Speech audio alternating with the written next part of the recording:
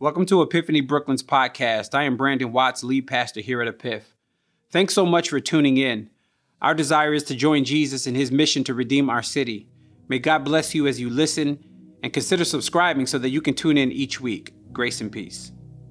Hey, what's up, Epiphany Church? Good to be gathered with you today, celebrating the person and the work of Jesus Christ. Let me rush to shout out Safe Families. I am so grateful for our partnership with them, and I'm grateful for Nikisha and I'm grateful for Sarah helping us to secure that partnership and making sure that we are really serving our community and serving our neighborhood in a real, tangible way.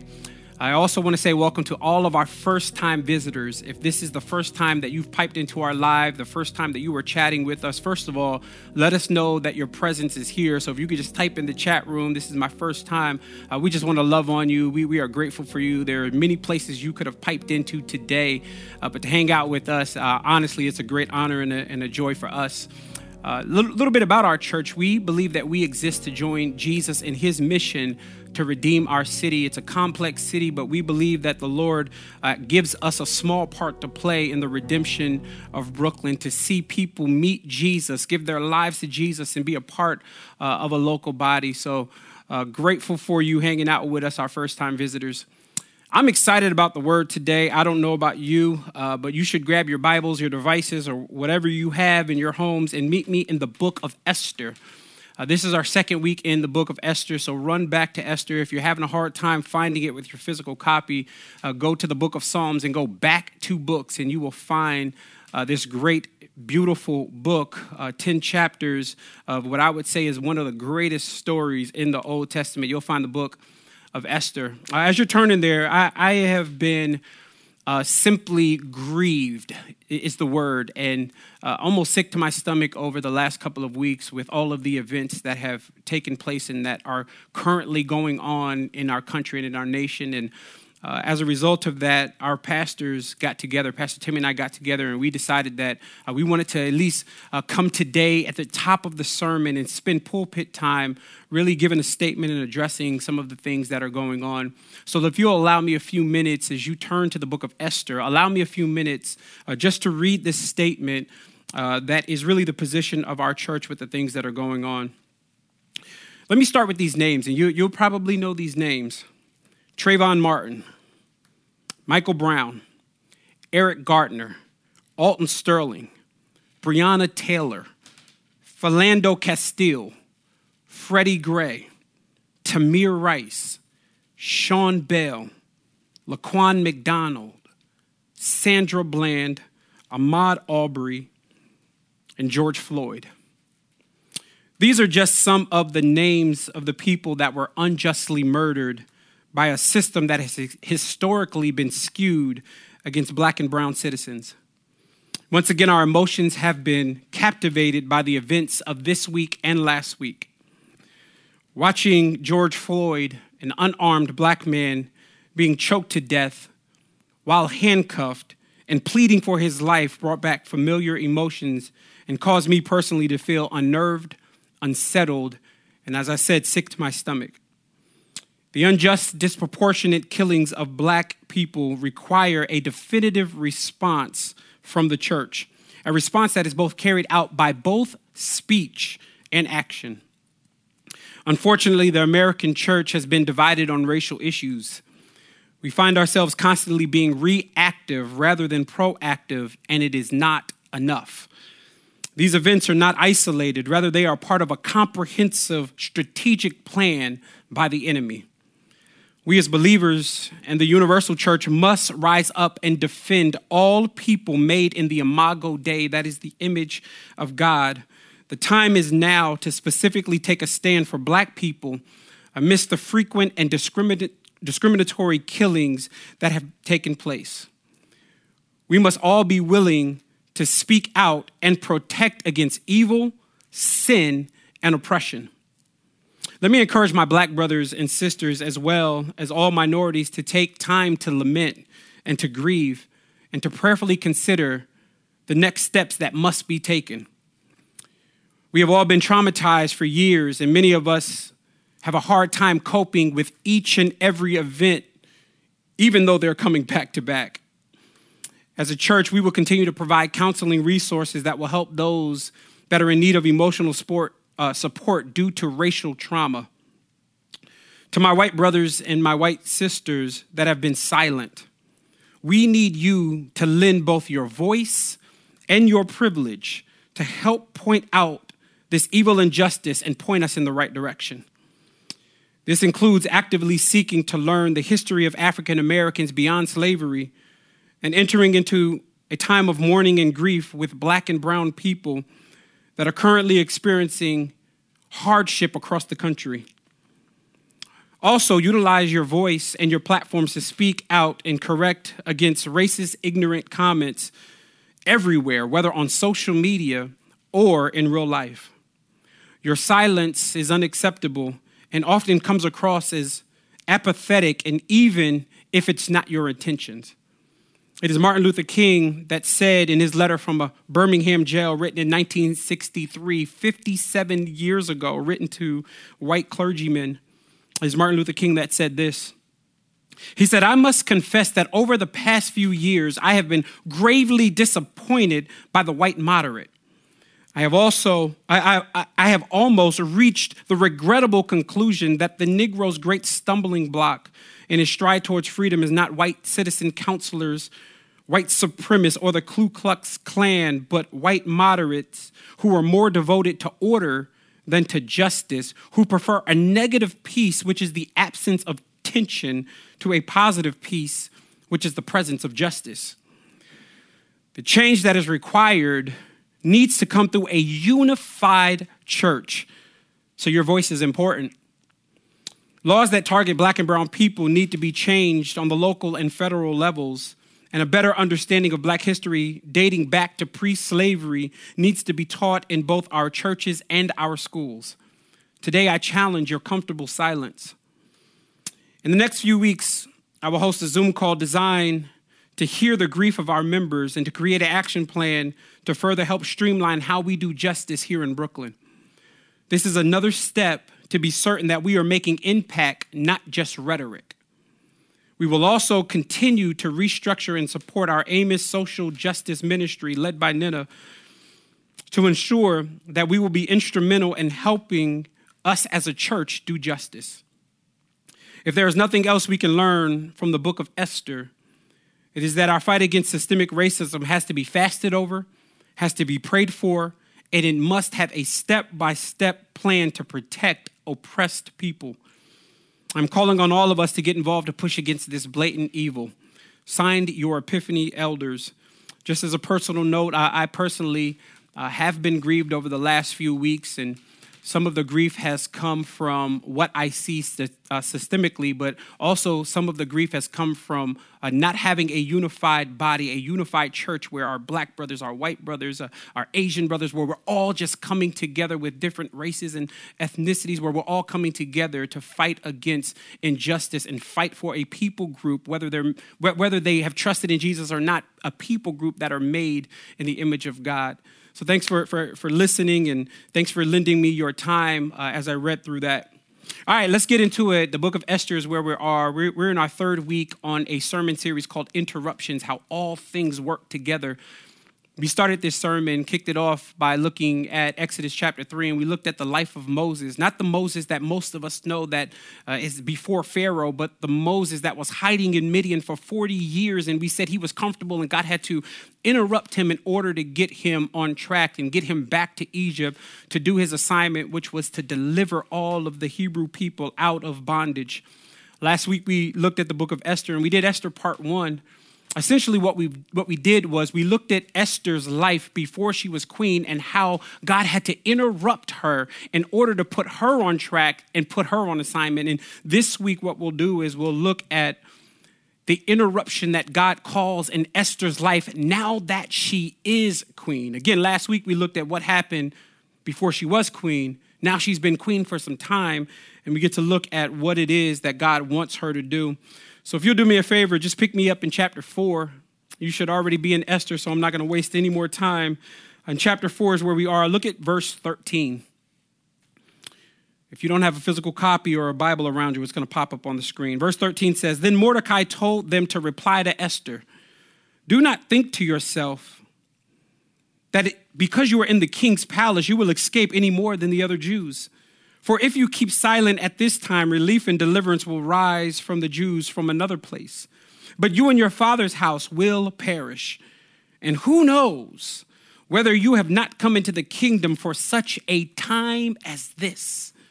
Then Esther told them to reply to Mordecai, go, gather all the Jews to be found in Susa and hold a fast on my behalf and do not eat or drink for 3 days, night or day. And I and the young women that are with me will also fast as you do. Then I will go to the king, though it is against the law, and if I perish, I perish. Mordecai then went away and did everything that Esther ordered him to do. Simply want to preach from the topic entitled Interruptions, Esther Part 2. Would you do me a favor and just look to the Lord with me before we dig in? Father, it is Deuteronomy 8:3 that says that man cannot live by bread alone, but by every word that proceeds out of your mouth. So today, would you speak to us right out of what you've already spoken in your word? It's in Christ's name we pray. Amen. Esther Part 2. One of my favorite hip hop groups in the late 80s to the mid 80s to the late 90s was a group called Public Enemy. I don't know if y'all know who they are, Chuck D, DJ Lord, and I would argue the greatest hype man of all time, Flavor Flav. Many of us know Flav for his over-the-top outfits and his props. Many of you have seen those reality series that he was in where he would wear the big Viking hat. So some people only know him by that. But then there are a group of us that were born in the 80s that know him for his most famous prop. Y'all already know what it is. Why don't y'all just go ahead and put a clock inside the chat room.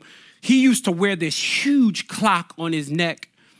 There have been many speculations to why Flav wore this clock. I've heard everything from he wore the clock because back in that time, there was a fad where people used to walk around with stopwatches. I remember that time. We used to put a rope through a stopwatch and we'd walk around with a stopwatch on our neck. And he wanted to take it up a notch. And so he didn't want to put a stopwatch. He put a whole clock.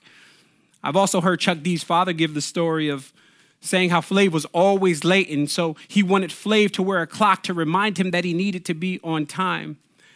But one of the most interesting reasons I saw was in a 90s interview, and he said that the clock served a greater purpose, a more serious purpose. Here's the quote. I'd love to read it if you give me a second. Here's the reason he gave. He said, the reason why I wear the clock is because it represents time as being the most important element of our life. This statement draws my attention. The reason it draws my attention is because it is true that time is an absolute important element of our life. You cannot get any time back. Time that we've wasted is just gone.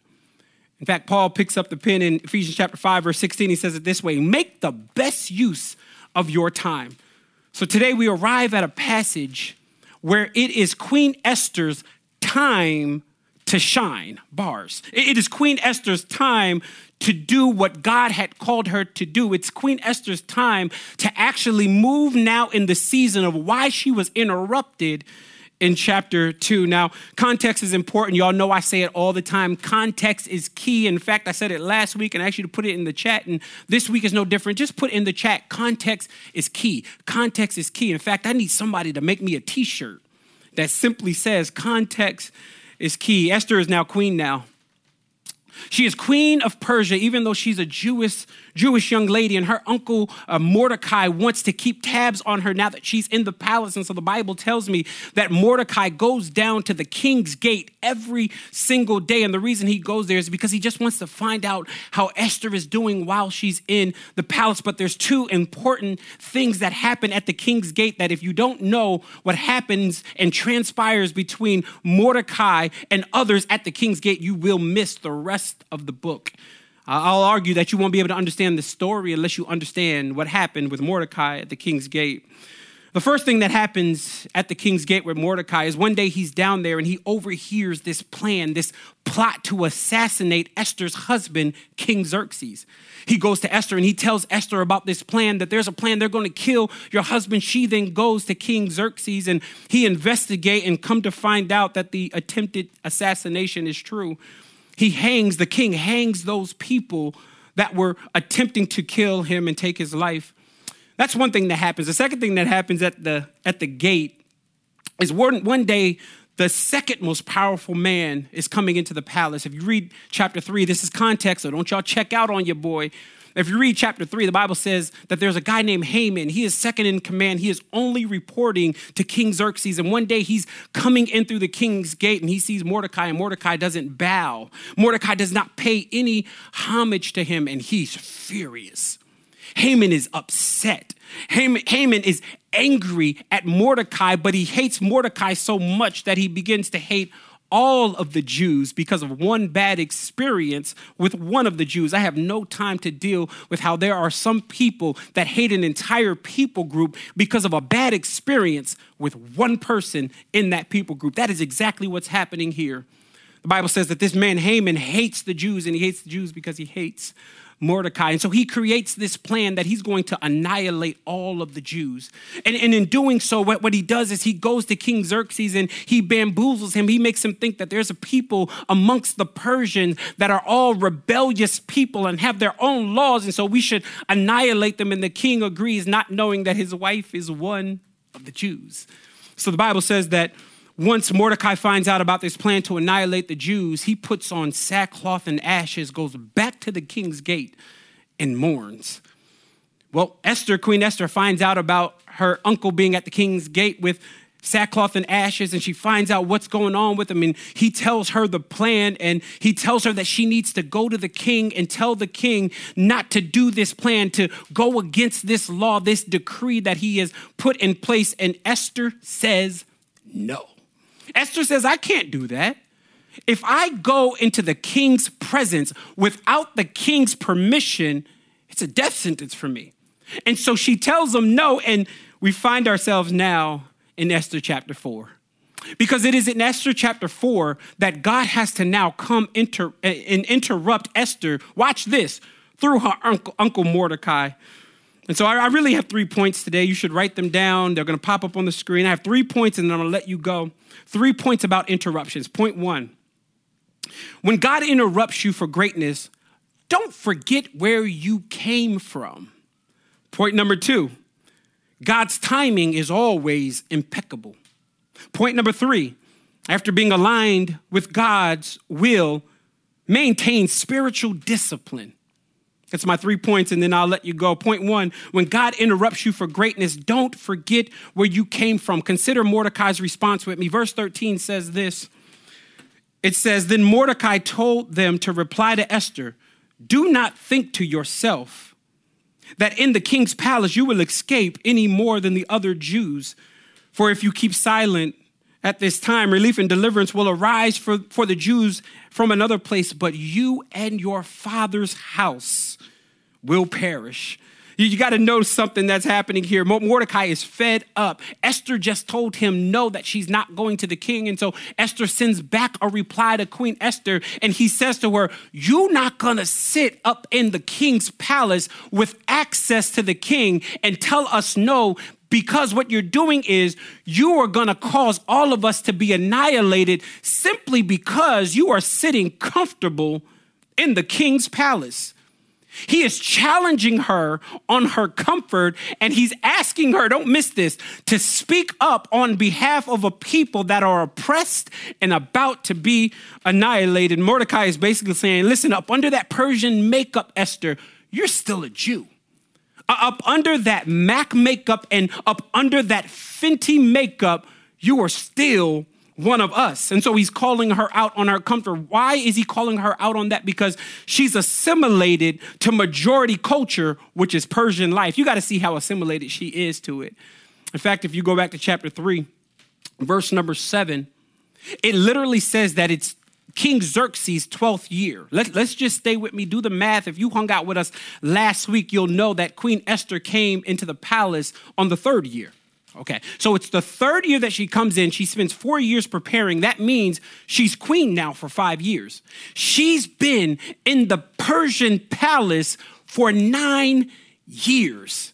9 years of being assimilated there. Plus her name is Esther, which is a Persian name. Her original Hebrew name actually is Hadassah, which chapter 2 gives me. So basically Mordecai comes to her and says, listen, you've been in this palace for 9 years. I know you think you're a Persian. I know you look like a Persian. I know you got Persian perks and you got Persian privilege. And we need you to give us a little bit of that Persian privilege. We need you to lend us some of the access you have because you're now in a space that we're not in. This feels a lot like what's happening here in America, where we see an oppressed people. And what I'm calling for and what I've been asking for and what that statement suggests that I read at the top of the sermon is that we need those, our white brothers and sisters that have white privilege. That's not I'm just telling you, that's a thing. I'm not trying to hurt nobody's feelings, but white privilege is a thing. And what we need is some white privilege to speak up on behalf of oppressed people. Some white privilege to speak up on our behalf. What we need is we need you to go to your local officials and ask them, what is your plan for over-policing in black and brown neighborhoods? Well, what is your stance on the inhumane injustice of seeing a black man die on the streets with a white man's knee in his neck? What is your plan to address that? We need you to challenge your white brothers and your white sisters on their pro-life positions. Now, don't get me wrong. I am pro-life, but I'm not just pro-life from the womb. I'm pro-life all the way to the tomb. Somebody type that in the chat room for me. I am pro-life from the womb to the tomb. And so when I see God's people and when I see God's creation being treated unjustly, it goes against my pro-life belief. He says, listen, you in that Persian palace, we actually need you to go to the king and speak up on behalf of a people. And he says, you're our only hope. If you don't speak up, if you don't talk, if you don't go to the king, we're all going to be annihilated. But just in case you forget, boo-boo, you're going to be annihilated too. Why? Because you are a Jew as well. And so he challenges her on her comfort. And I challenge all of those who have white privilege. I challenge you today on your comfort, if you're comfortable. Let me not get this twisted. There are some that are not comfortable with the way things are, and they are speaking out, and they are putting action plans in place, and they are supporting their black brothers and their black sisters, and kudos to you, shout out to you. But if you remain silent, you should get the same challenge today that Mordecai is going to be giving to Esther. Here's also my encouragement for some of you. Never forget when God opens the door for you, when God interrupts your life for greatness, don't forget where you came from. Some of us have been invested in by the hood. You've gone to schools in hard neighborhoods. And for some reason, we think, and I don't know if you've noticed this, but we think growing up that if I make enough money, if I can just get out of the hood and get into the suburbs and get a house somewhere else, we think we've arrived and we've made it. And I actually want to challenge that thinking today. What if we did the opposite? What if we looked at the city renewal in hard inner city urban areas, and we looked at the school districts, and we looked at the crime rate, and we looked at the local businesses, and instead of taking our entrepreneurial genius skills somewhere else, what if you stayed in the hood and sought city renewal? Well, what I'm asking you to do is don't forget where you came from. I love Mordecai because Mordecai essentially is challenging Esther today. Even though Esther's the queen, he's challenging her today. And I also love that about Mordecai, that Mordecai acts as a mentor in Esther's life.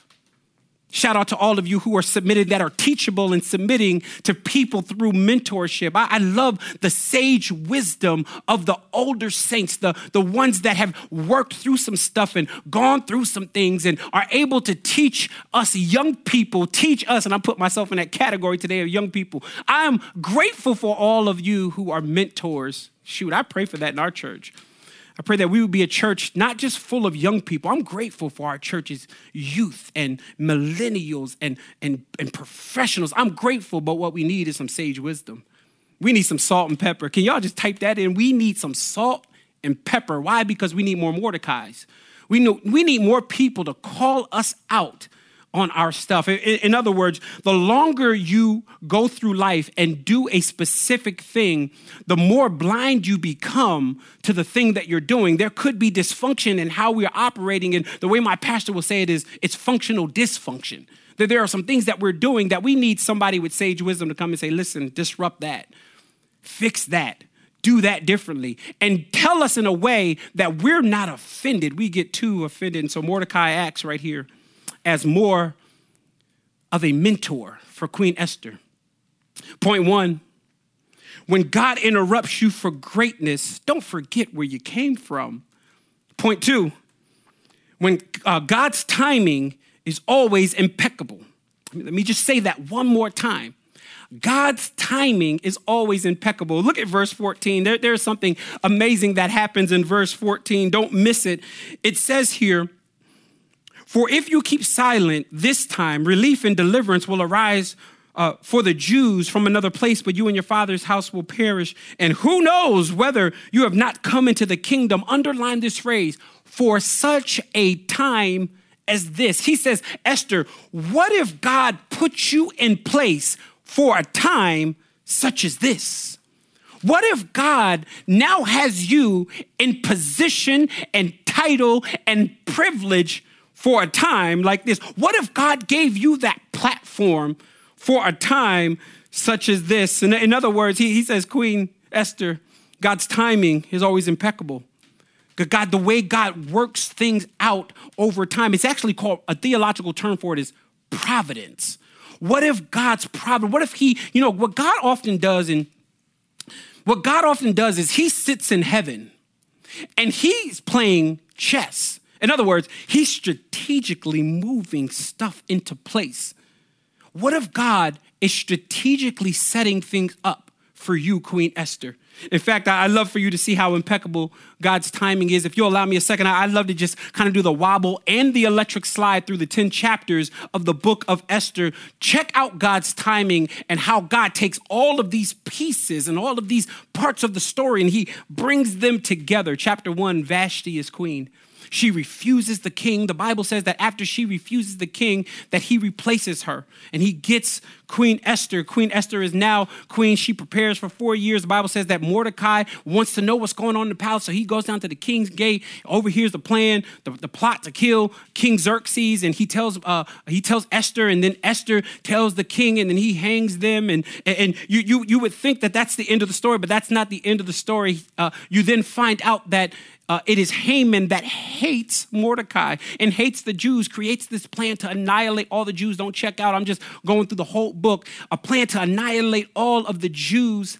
And the Bible says that Esther finds out from Mordecai about this very plan. What's interesting is not only does Haman hate the Jews, but he goes home one night and he builds gallows because he wants to hang Mordecai.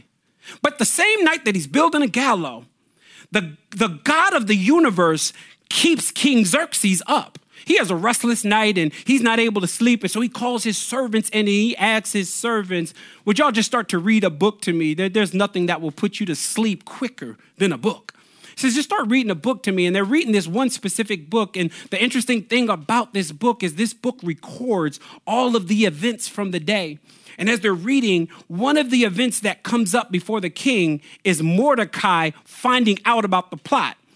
Stay with me. King Xerxes the next day calls Haman in. He says, Haman, what should the king do for the person he delights in? Haman thinks he's talking about him. He says, shoot, you put a royal robe on him and you parade him around the city. And the king says, that's a great idea. Mordecai saved my life. Go do that for him. Put a royal robe on him and you lead the march and march him around the city. Of course, Haman is upset because Haman is now leading a parade for a person that he hates. When Haman gets back, it is Esther that reveals the plan to the king that Haman is about to annihilate all of us. And then she goes so far as to say, boo-boo, I know you don't know this and you've been married to me for some time, but I'm actually a Jew as well.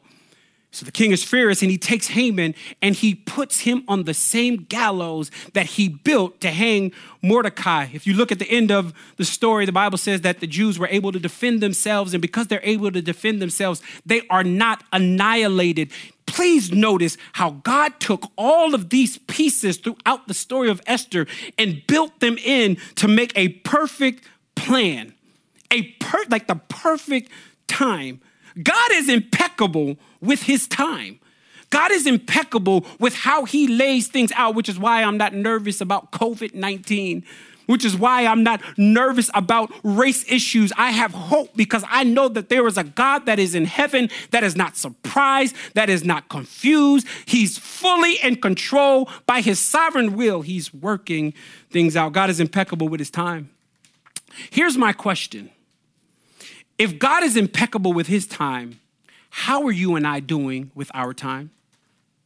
If God is so strategic in how he uses time, why are many of us, and I'm gonna put myself on block with you guys, on this chopping block with you guys, I too am frivolous with my time.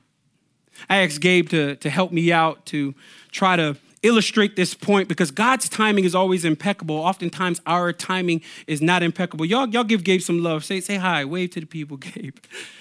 Love Gabe. So what we're gonna do is we're gonna work through what time in a week looks like for us. Because I really believe that if we visually see the time that God has gifted us, we would deal differently with our time. God gives us in 1 week 168 hours. God gives us 168 hours. Now, here's the thing. There are some points of those hours there are some parts of that hour, the hours that we can't do anything about. There is nothing that we can do about some of these hours. For example, there are some moments where God makes you sleep. I know some of y'all be running on E, but the average person is supposed to sleep somewhere between 7 to 9 hours. Would you do me a favor? Just type in the chat room, how many hours do you sleep? I'll give you a second. How many hours do you just like rest and sleep? What are you living off of right now? 3 hours? 4 hours? 5 hours? God gives us hours to sleep, and our human bodies actually need 8 hours of sleep. So 7 days a week, you should be sleeping at least 8 hours every night. I'm going to just give you all the hours. If y'all ain't sleeping 8 hours, you should be. But God has given us 8 hours, 7 days a week to sleep. Check this out. That's Monday, that's Tuesday, that's Wednesday, that's Thursday. Here's Friday. Here's Saturday. Here's Sunday. This is the block of time that you can't do anything about. Would you come just a little closer? Because I want you to zoom in on the sleep time. That is the time that we can't do anything about. I actually come close because I want to actually put this on the camera so you can't see anymore. This is the amount of time that you get to sleep. And here it is. If you add that up, that's 56 hours. 56 hours you are unconscious and have no time. Now, there's another block of time, and that's work time. Now, I'm not saying everybody has a job, but I am saying that everybody should be working. Either you are working or you should be looking for a job because God has created us before the fall. God created us to work. Adam, get into the garden and tend and till the land. That's work. That's not a consequence of the fall. That's actually good responsibility. And so many of us work 8-hour days. Okay, so let's just do Monday. Let's do Monday to Friday. Let's just say that's your work week. I know some of y'all here in New York, y'all are working ridiculous hours. You're working 7 days a week, and I rebuke that. We should be working responsibly with our time. And so let's just say that we work 8-hour days, Monday, Tuesday, Wednesday, here's Thursday, and here's Friday. Wait. But we actually have to prepare for work. We have to get up. We have to take a shower. We have to brush our teeth. We have to get ready. We have to mouthwash. And we have to commute. So we have to get to, some of y'all work in the city, so we got to take the train all the way to the city. And so I have to tack on another 8 hours, not for your work, but for your commute time and your time of preparation. Here we are. Let me make sure I got this math right, because I'm not always, like I said last week, I'm not a mathematician. So I want to make sure I got it right. Here we are, 8 times 6, 48. I figured it was going to be 48. I just wanted to back myself up on it. 48 hours is what we have, watch this, in work and commute time. But I have to tack on some more hours because let's be honest, y'all know we on social media, right? So many of us are on social media. So you spending at least 8 hours a day on Facebook, on Instagram. Oh, wait, there's TikTok. Some of y'all are on TikTok. And so y'all sitting on TikTok doing your thing. What's the new dances? I know it's Renegade. I don't know if what's Savage Dance. So we on TikTok, we doing the Savage Dance, and we on Facebook. Oh, Versus is coming up. Y'all better check it out today as well. We got Kirk Franklin and Fred Hammond. But we're on Versus. We're always we're always on social media, but we spend 16 hours of our life, of our time on a week on social media. Okay, here's the rest of the time. This category over here is leftover time. This is where your passions are. This is what you're serious about. Some of you that work a full-time job, you are trying to be an entrepreneur. So you're spending time developing business plans and prospectus. And some of you are serving in different capacities and you're serving in the church. And so you have over here another 48 hours. That's your time. And this is my drive right here. This is the time I want us not to be frivolous. No, I do not want us frivolous at work. There's nothing you can do about sleep. But what about the 48 hours that God gave you this week? What are you doing with that time? God is impeccable with his time. God is spot on with his time. But many of us are negligent. We're frivolous with this time. So I'm calling all of us to think of time differently. Some of us do need to walk around with a huge clock on our neck. We need to walk around like Flavor Flav with a clock on their neck so it can remind us how important our time is. God is impeccable. Point number 2 was God's timing is always impeccable. Let me go back to point 1. Point 1 was when God interrupts you for greatness, don't forget where you came from. Point number 3, and then we'll end here. I won't spend as much time on this because I'm running out of time. After being aligned with God's will, don't lose spiritual discipline. Notice in verse 15, the Bible says, I hope y'all still tracking with me, man. I'm reading the comments too, man. I hope y'all are tracking along here in this scripture. Verse 15 says, then Esther told them to reply to Mordecai, go and gather all of the Jews and be found in Susa, hold a fast on my behalf and do not eat or drink. He says 3 days, 3 nights. She says she's going to do it with the same thing with the young women. The Bible says that Mordecai went away and did as Esther told him. What she's exercising here is a spiritual discipline called fasting. And many of us have lost that spiritual discipline. Can we be honest? Fasting ain't easy. Fasting is hard because essentially what you're doing is you're denying your flesh for a better connection with God. Fasting does not change God. Fasting doesn't get God on your page. Fasting gets you on God's page. And sometimes that's hard, which is why I love corporate fasts, which is why I love fasting with people, which is why I love to make sure that there is accountability when it comes to fasting. Here's what Esther says. She says, me and my girls, we gonna fast. Mordecai, I need all of y'all to fast because I realize what we need God to do, we need to make sure that we are aligned. You know, some interesting facts about the book of Esther. Number 1, here's the first interesting fact about this book, is that this is one of 2 of the only books. There are only 2 books in the Bible that are named after a female. Hey, here you have Esther as one of them. The other one is, you should know it, it's Ruth. And so that's one interesting fact. Here's the second interesting fact. I asked you last week to read through all 10 chapters. And when you read through all 10 chapters, did you notice that God's name is not mentioned, not even one time in the book? There is no moment where God is mentioned, and we could walk away and say God's presence in the book, but the fact that chapter 4 tells me she's fasting lets me know that God's presence isn't only in the book, it's smeared all over all of the events, because Esther realizes, even though she's queen, even though she has access to the king, that there are some things that can only happen when God intervenes and when God steps in. And can anybody attest to that? That there are some things that I went through in my life that the only way out of it was God. There are some things in my life where the only way I could get through it was God. God's name is not mentioned in the book of Esther, but his presence is 100% there. Some of you this week need to do a fast. All of the stuff that is going on in our country, all of the undivided we're so divided on race issues, even in the church. I would say more in the church. We need to fast. We need to pray. We need to put action. We need to put strategic plans. We need to make sure we're supporting. And that only comes through understanding biblical insight, spiritual insight that only God can give through fasting and praying. Who needs to be interrupted this week? Who needs to be interrupted? Who is the person that I'm talking to that God has been tapping you on the shoulder since we started this sermon series on interruption? Who is that person? Well, here's the thing. Last week we said you need to go prepare, right? Last week we talked about how we need to get off of our comfort. The same thing this week. I'll say that many of us this week need to understand that when God interrupts us, we got to make sure we don't forget where we came from. So some of us this week need to make sure that the spiritual discipline of fasting is in place. Some of us this week need to make sure that we are serious about the things that God is calling us to. There are some things that God has put on your plate that many of us have neglected. And we neglect it because we're often looking for the next. When I get out of COVID-19, I'm going to do this thing. But what about now? The interruption could be now. I want to pray for you.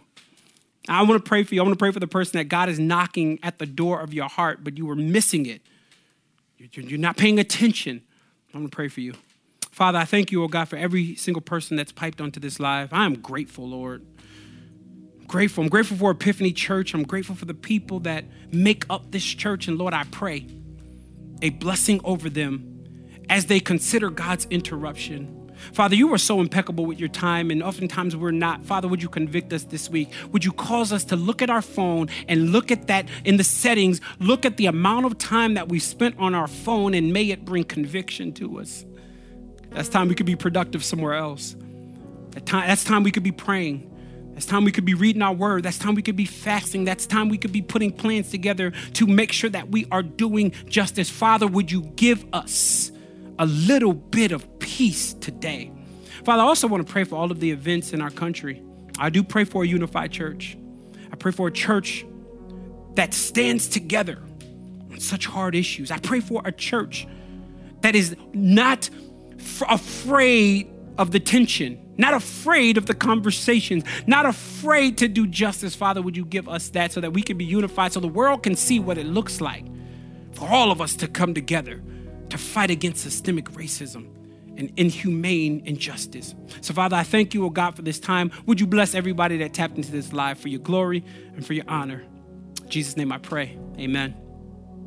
Well, man, it was good hanging out with y'all like every week. Again, I'm a little heavy today, grieved at my heart, but I genuinely, I'm optimistic, and I have hope that God is going to redeem all things.